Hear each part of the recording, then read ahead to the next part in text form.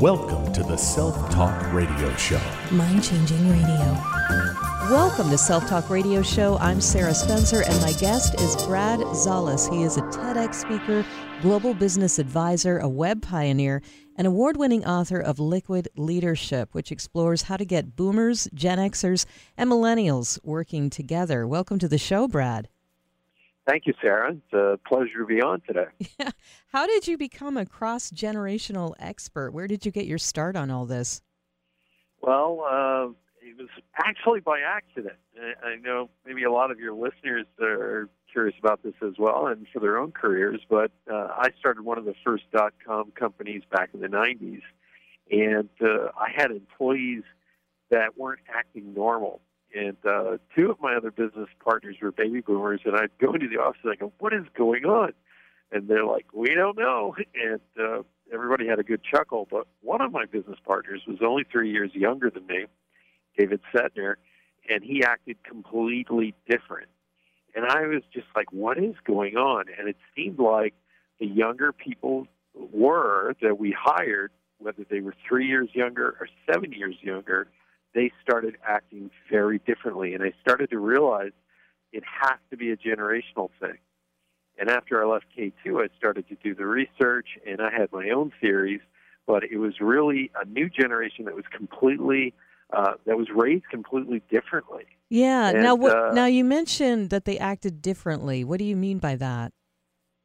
Well, if you're a baby boomer listening, we were taught obedience to the boss, obedience to hierarchy and things like that. I now had employees that were telling me off, despite the fact that I was signing their paycheck. They wanted to work these flexible hours, come in at 10 o'clock and go home at 9 at night and then work at 2 and then not come in the next day.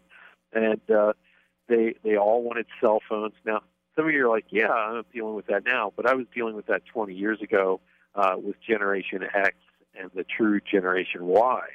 And it was just a different way of working. And I remember we had hired some people and we had to fire them. And I went to David and said to him, "Hey, could you fire this person?" He goes, "It doesn't work that way anymore, Brad." And he goes, he helped this guy get another job. And I was like, "What are you talking about? It doesn't work that way. You fire people. You hire who you need, fire again until you get the right people." He said, "That's not the way it is anymore." And I realized if I didn't change, I was going to have an empty office. What is the difference between the way that each of these groups approach business, boomers, Gen X, and millennials? Well, remember, it all started in childhood. They were trained and raised differently than the rest of us. And so if you take a look at a baby boomer, we were the byproduct of the public school system. The public school system really was developed through the military. So you train everybody the same way, and those who rise up to the top become the cream of the crop. And you pass them forward, and you start to trust them inside the organization. You give them promotions. You give them the corner office, things like that. Then along came Generation X, and these were young people who were born between 1965 and roughly 1977. And here comes a new generation that was raised right in the heart of mom and dad both having to go to work for the first time. So both parents were out of the house. You have latchkey kids coming home, making their own lunches, and there was a sort of a buildup of resentment. If you talk to anybody who's a Gen Xer, they're a little cynical in the way they see life, and they went to work, and they obeyed all the rules that boomers told them. They put on the suit and tie. They showed up at 5:30 in the morning. They did everything right. And now baby boomers are tripping over them to shake hands with millennials because millennials will leave as a group. The whole office will suddenly leave. So Gen X is out of this generational milieu. They're the ones who are the more frustrated because they did everything right, and now they're being ignored for the key positions of leadership.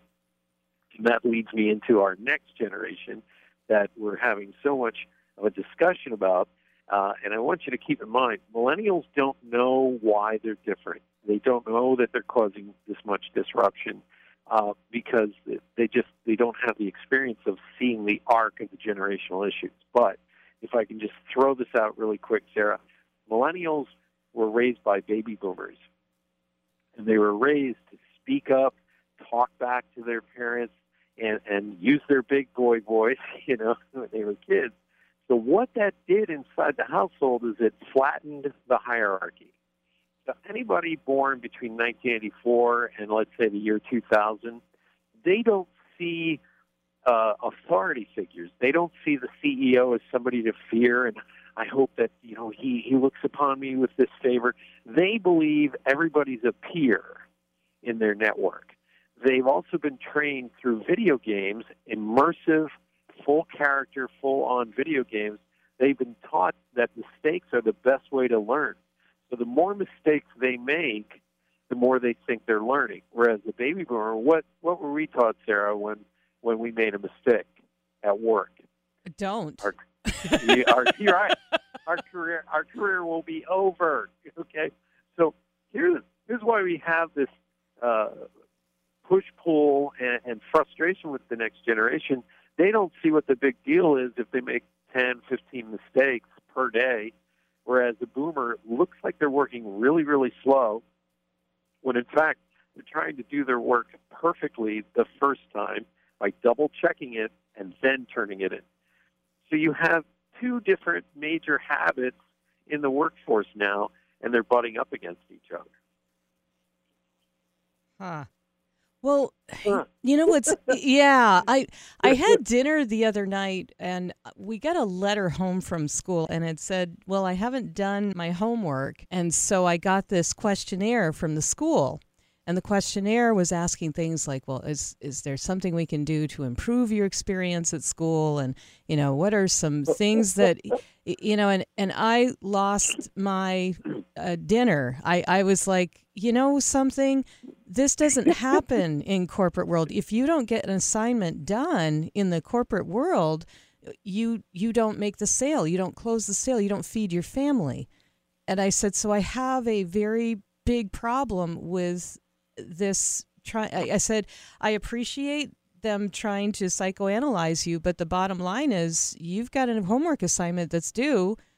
Do it. Yeah. So, and I'm recognizing that I'm coming across as being crass and tough, and tears ensue, and I don't want that, but I also want to see things get done. So what is the way of communicating now to a millennial so that I'm not reducing them to tears, but also getting the best out of them, the creativity, the vision? Help me with that. Well, you have to take a look, as I always say, in how they were raised. And the way they were raised is, if you look at a video game, there are 9 ways that you learn in a video game. And so let me ask you, how do you learn in a video game, or what do you learn in a video game, Sarah? I don't like video games. Yeah. I'm very much, I like this game. It's called Life. I love to play it. I don't want to spend hours in a world that does nothing for me except entertain me. But and again, I'm recognizing I've got blinders on. So what are the benefits of playing a video game? Well, the thing in the video game that these young people had learned from childhood is, and here's the first thing, mistakes are how you learn. The faster you make mistakes, the faster you learn. You keep pushing against the video game. You don't read a box for the rules. If any of you who are listening in, especially from HR departments, you may not know this, but no one's reading your employee manual, okay? They don't read manuals anymore. You remember when we would spend hours playing Monopoly? Yeah. We would read the box, and we would get the rules down, and then we would start playing, and hours into it, it would always end the same. Somebody would flip the board over, angry that they ran out of money. Right, yes. Those were the good old days. Well, this generation, they were taught to leap in and make as many mistakes as possible, question and push against the game. And they don't see anything in the game as hierarchy or they have to earn it. What they have to do is they have to find the way to win the game. So everything in a gaming environment they have access to if they just unlock the key to getting to it. So everything has to be peer-to-peer within that gaming environment. Here's the other thing you learn. Leadership is always rotational according to the skill set of the team. So nobody can be a leader for longer than they need to be when you need someone else to take the lead. That goes back and forth constantly for them. They always choose their team based on people's skill set. If you don't have the right skill set, they kick you out. Okay, so I'm going to ask you right there. I have a president of a company, and I go into him and say, guess what? If I'm going to attract millennials into our organization, we need to have a rotational leadership basis here. How do I make that fly in an organization that may have hundreds of years of experience of having the president of the company, the CFO, the C-suite? How is that being changed for this next generation? Well, in the larger companies, they're using team leadership. So you have a manager who's basically a project manager, and every time a project comes up, the leader on that project becomes different. And they move people around according to skill set. There's the key right there. Look at a person's resume and then analyze their skill set. When you begin to see that somebody is better at a particular skill, you move them into that department. And I'll give you a good example. A friend of mine who is a CFO at an accounting firm, he noticed that a young woman that was working for them, she had her bachelor's degree in accounting, and she's working on her master's degree. She's sharp, all these things, but she wasn't really a good accountant. Let's put it that way. But he started to notice something. She had young talent, very eager, but she would light up whenever they had to get their newsletter together for their clients. So he started to move her into that department because she was better at that, writing and the layouts and getting everything out and communicating with clients. She was so much better than that than being a bookkeeper. So you have to start looking at the way your individual talent comes at you and move them accordingly. And that's hard to do, but it makes that person stay longer, let's put it that way. Because in the talent development realm, the biggest complaint is millennials come and then they leave on a Friday and don't tell anybody, and by Tuesday they realize, Barry didn't show up. Right. If you start, you have to realize they were raised by parents who looked them in the eye and said, don't do what mommy and daddy did. The corporate world sucked the life out of us. You follow your passion.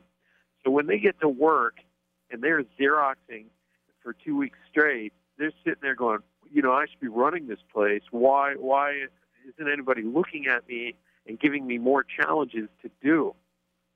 They want more work. They want more things to do. They want to work faster. And here's the scary part that a lot of people may not even realize. The number one thing that millennials hate in an organization is inefficiency. Yeah. Well, but don't we all? Now here's a question I have for the rotating leadership. I don't know what to call that structure. I guess the gaming philosophy. What if you have someone that maybe it needs engineering done for it, but the engineer you have really is not great with people skills or communicating ideas or getting everybody on board? How do you bridge that? You have to get that person into some sort of communication training, because in this day and age, you really don't have time for people who aren't capable of communicating better. You really need to put that person into a Dale Carnegie course or something, because communication is number one nowadays. And a lot of people hide behind the email. A lot of millennials prefer emails. Even though they were raised by parents who looked them right in the eye and communicated deeply. If a millennial feels awkward around you, or you're the kind of boss that's intimidating, they may just want to send an email. They don't want to do any face-to-face kind of work.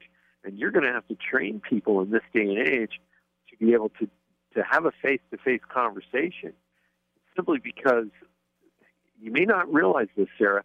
They have huge amounts of training missing from their business acumen simply because they were raised differently. You know, as a baby boomer, you are a Gen Xer, kind of on the cusp of the baby boomer. You had to pick up certain skills such as communicating to your elders, knowing how to form a pitch, a talk, so that you could get the business done. You had to learn all these things. Millennials don't come right out of the box with those skills. They have to be taught them. But isn't that more than they want to bother with, and they'll just move on? Well, yeah, but the problem is most of what corporations are doing today is counterintuitive. It's actually not going to work. You have to take your people at the bottom and start training them. You know, you can train and throw all this money at your winners at the top all the time, but the whole organization has to be able to turn or pivot, as they say nowadays. Yeah. And that requires that everybody gets similar training. If you have also weak links, you got to get rid of them. But the reality is your whole organization will be better off if you train everybody. And that leads me to Google and Netflix. They're restructuring to accommodate the millennial workforce. Can you talk more about those structures? Sure, absolutely. And those structures are not going to work for everybody. I just want everybody to know that. Mm-hmm. But this thing called holacracy, or flattening the hierarchy, this is the way millennials like to work. Because imagine that you have some sort of amazing talent. And Sarah, when you were 25 years of age, did your boss run up to you and hang on every word that came out of your mouth because you were brilliant? Did that happen? No, you had to prove yourself. Exactly. But here's the thing. You now have a generation that at 25, everybody's listening to them and hanging on their every word. And the reason they're doing that is because they realize business is being decimated by something. They can't figure out what it is. Well, for a lot of people, the buying power has moved to the smartphone. So you don't need a brick-and-mortar structure anymore so much, let's say. And I'm just using one example. So getting to know and elevate some of your employees instead of relying on the strict hierarchy and code that you have to earn your way to get all the way to the very top, you're going to miss a lot of the new inventions that are coming along that are going to destroy your business as you know it. So why not flatten the hierarchy, which Cisco Pro did years ago, Google does, Netflix does. You have to start listening to the ideas because business is happening at the speed of a modem nowadays. And I sound old when I say modem, but a router or the speed of a Wi-Fi connection or the cloud. So wouldn't it be better if these young people who have been trained to explore and find the latest apps, wouldn't it be great to actually bring them to the table, start listening to their feedback, integrating them into the corporate culture, and seeing what their skills are as a team leader or as a team follower? You don't know, but you need to flatten the hierarchy so that you can get these ideas, business-making ideas, to the forefront. My guest is Brad Zales, the author of Liquid Leadership on Self Talk Radio Show. When we come back, we'll talk about the secrets to attracting and keeping a vibrant millennial on your workforce and why 1977 was a pivotal year for how households changed communication styles and how kids played. Very important in the workforce when we come back on Self Talk Radio Show. Can't sleep? Try this. Sleep Meditation offers soothing meditations to help you sleep like a baby and awaken what's inside. All you have to do is choose the meditation you want to listen to from our library at sleepmeditation.org. Click play and enjoy. If you want to keep the recording, purchase the downloads you want. Plus, Sleep Meditation offers specials on motivational pieces that help you start positive change, stop bad habits, or sleep like a baby. sleepmeditation.org. So if I'm going to motivate A millennial. What are some words I should never use around a millennial? Because I have a feeling I got to scrub my vocabulary. Well, this is our problem. We're tiptoeing around something, and I don't think millennials are as babied and coddled as everybody thinks. I think they want to be respected for the contribution to the company. Yeah. And the thing that I think Netflix has done that's really impressive is they stopped hiring 2 mediocre employees and decided to hire 1 A player. And the reason they did that is it actually saves money. Right. Because if you hire 1 A player, they're going to work very hard. And if you start using a team kind of structure for your workforce, and it requires a team leader who gets team dynamics, because teams can kind of not be honest with each other sometimes. But if you look at, let's say, Pixar, you have to pull right there in the very beginning in the creative meeting, you'd have to pull out of them not only the best work, but when it's not up to par, you call them on it right away, but the group supports the person who's being not chastised, it's creative critiquing, where you kind of tell the person, that needs to be better. So when you hire an A player and they're being told they need to be better, what do you think they're going to do? They're going to try and get better. So a lot of times when you're hiring in this day and age, you're hiring mediocrity. And then we get frustrated when they get up and leave or they don't meet our standard, or we tiptoe around them and say, hey, good job, when really they made so many mistakes on the last project.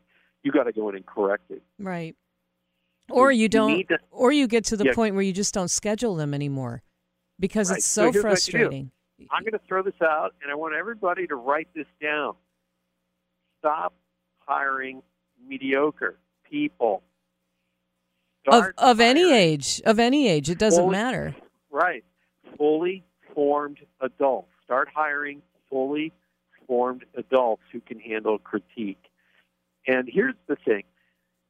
Everybody is trying in this day and age to get the cheapest person for they're trying to spread their dollars, let's put it that way. Don't do that. You now have to have incentive programs with people. Maybe you can't pay them what they really want, but you can do for just a very tiny amount of money, have monthly parties where you get together at the local watering hole and they have rules. And that is, you have to sit down and talk with somebody you've never worked with and find out what projects they're working on and share ideas with each other. Simple ideas like that, incentive programs that bring people together. And real quick, I want to mention this. When you find one really amazing employee at your firm, you probably should have an employee referral program in place, because what happens is we all hang out with the 10 people that are most like us. So if you have a dynamic person in your organization, ask them if they have friends that are equally as good as they are and have them apply for jobs at the company.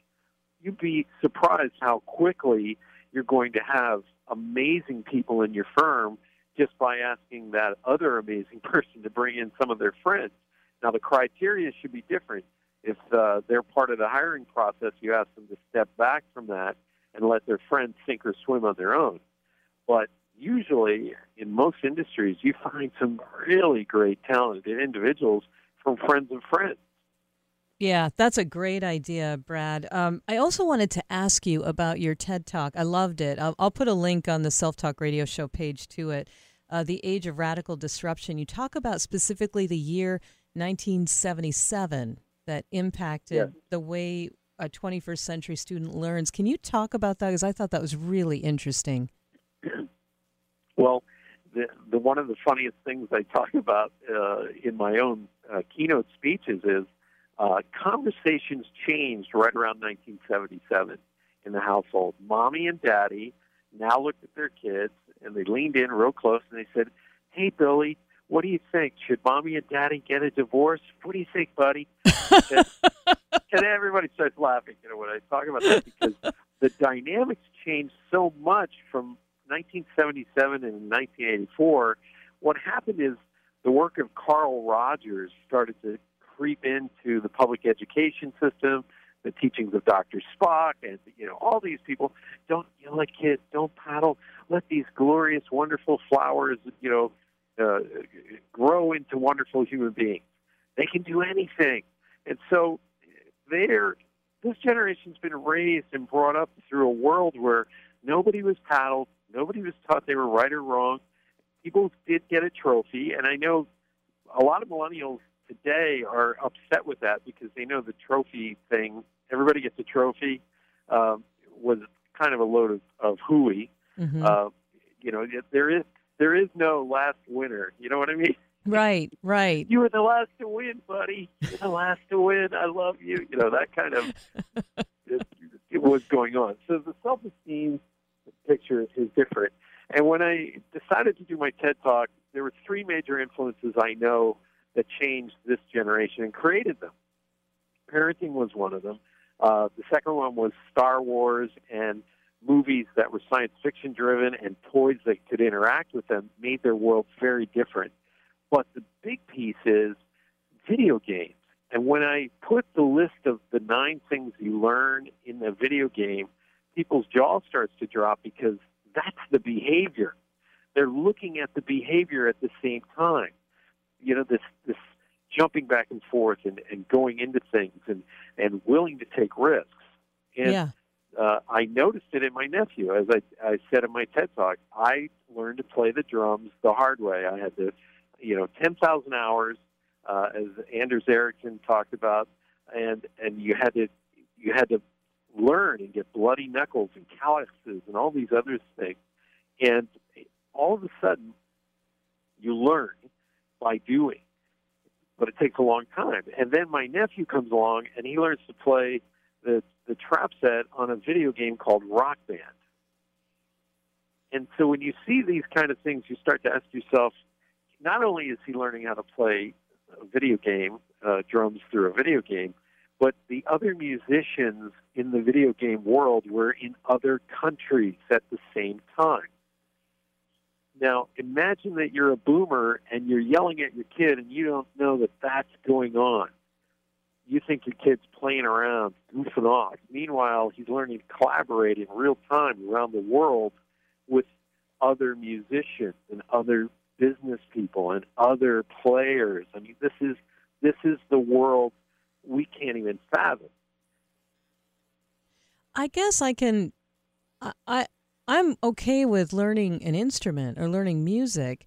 I guess where I have the disconnect is when you're learning to kill somebody on a game. I understand. I don't, well, and believe me, my son is cringing listening to this show right now because he loves these games. Like, oh, please shut up, Mom. But my concern is, I think these things are really hypnotic, and I think that they desensitize us into the way we connect with others, the way that we use our time. And I'm also cognizant to, in your talk, you were mentioning how the military is changing controllers in aircraft and other weaponry to simulate the look and feel of a controller that you'd use in a game. So is that what we're doing? Is we're actually training our young people to be able to operate these systems in the military workforce? Yeah. Everything you just said is correct. And there's benefits that come out of that, yes. But here's the thing. I think there was a movie with Robin Williams called The Toy or something. Yes. And they were teaching kids how to play military games and fly drones and all these things. And his brother was a general, and he thought this was great. Well, our drone pilots, their first platform was an Xbox, military-level Xbox drone controller. And let me back up for just a second because I want to get this out. Baby boomers, when we entered a classroom, a lot of times we saw there were only 2 or 3 ways to interact with us when it came to learning styles. And maybe if you're a boomer, you remember some of your friends were separated and put into other classes because they weren't as smart, and others may have been separated because they were super smart. Right. And so, but there was only one or two kinds of teaching methodologies, and that was auditory and visual.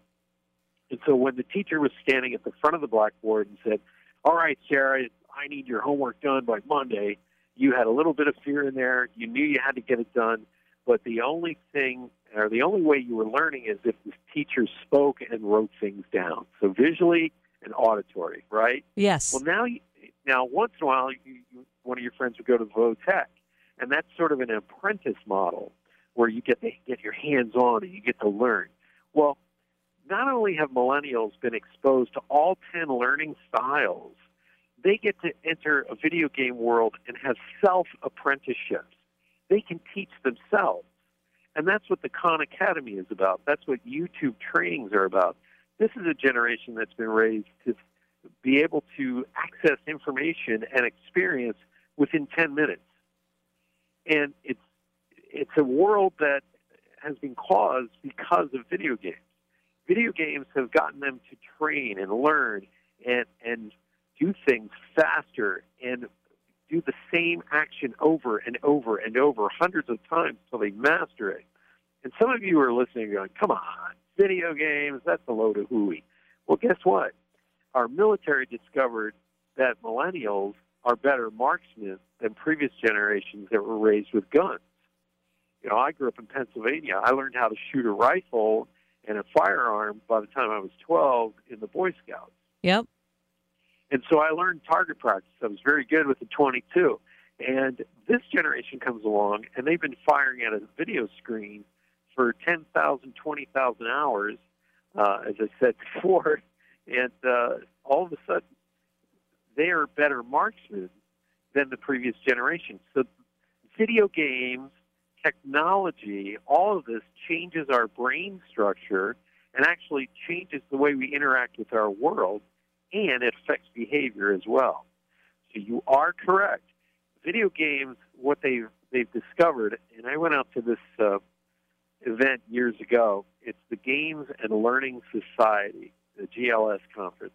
And I sat in on a conference with Professor James Paul Gee, who wrote the book, What Video Games Teach Us About Learning and Literacy. And he was sitting with the New York Times games critic at the time, who basically, the conversation they were having was a fireside chat about moral compromise in the video game world. And what I mean by this is some of the video games, there were a lot of young people in the room, and they were talking and blowing the minds of any of us who were over, 40 at the time. They were talking about how they had to kill a character in the game in order to live and survive. And that character ran up to him and said, don't shoot me, don't kill me, I have a wife and kids. So they wouldn't shoot them in the game. And then 10 minutes later, that character was a zombie and would kill them. So they learned the next time they went around, don't be conned by his emotional, plea for help, shoot him. That's the kind of moral compromise your children have grown up with now, and today they may not even know this, but they have a different emotional connection that may be lacking in some cases. And you may have noticed it. A lot of you may write in or talk about this, but millennials don't have the same emotional connection that we did simply because they were exposed to moral compromise in video games at an early age. Interesting. Wow. My guest has been Brad Zales. He is a TEDx speaker, global business advisor, web pioneer, fascinating guest, and the award-winning author of Liquid Leadership. If you are scratching your head wondering how to get along with millennials in your business and you're a baby boomer, if you're a Gen X and you feel left out, this is definitely a book to teach you how to bring all of these generations together and be productive and prosperous. Thank you so much, Brad, for being on the show. Sarah, thank you for having me. I'm Sarah Spencer for Self Talk Radio Show.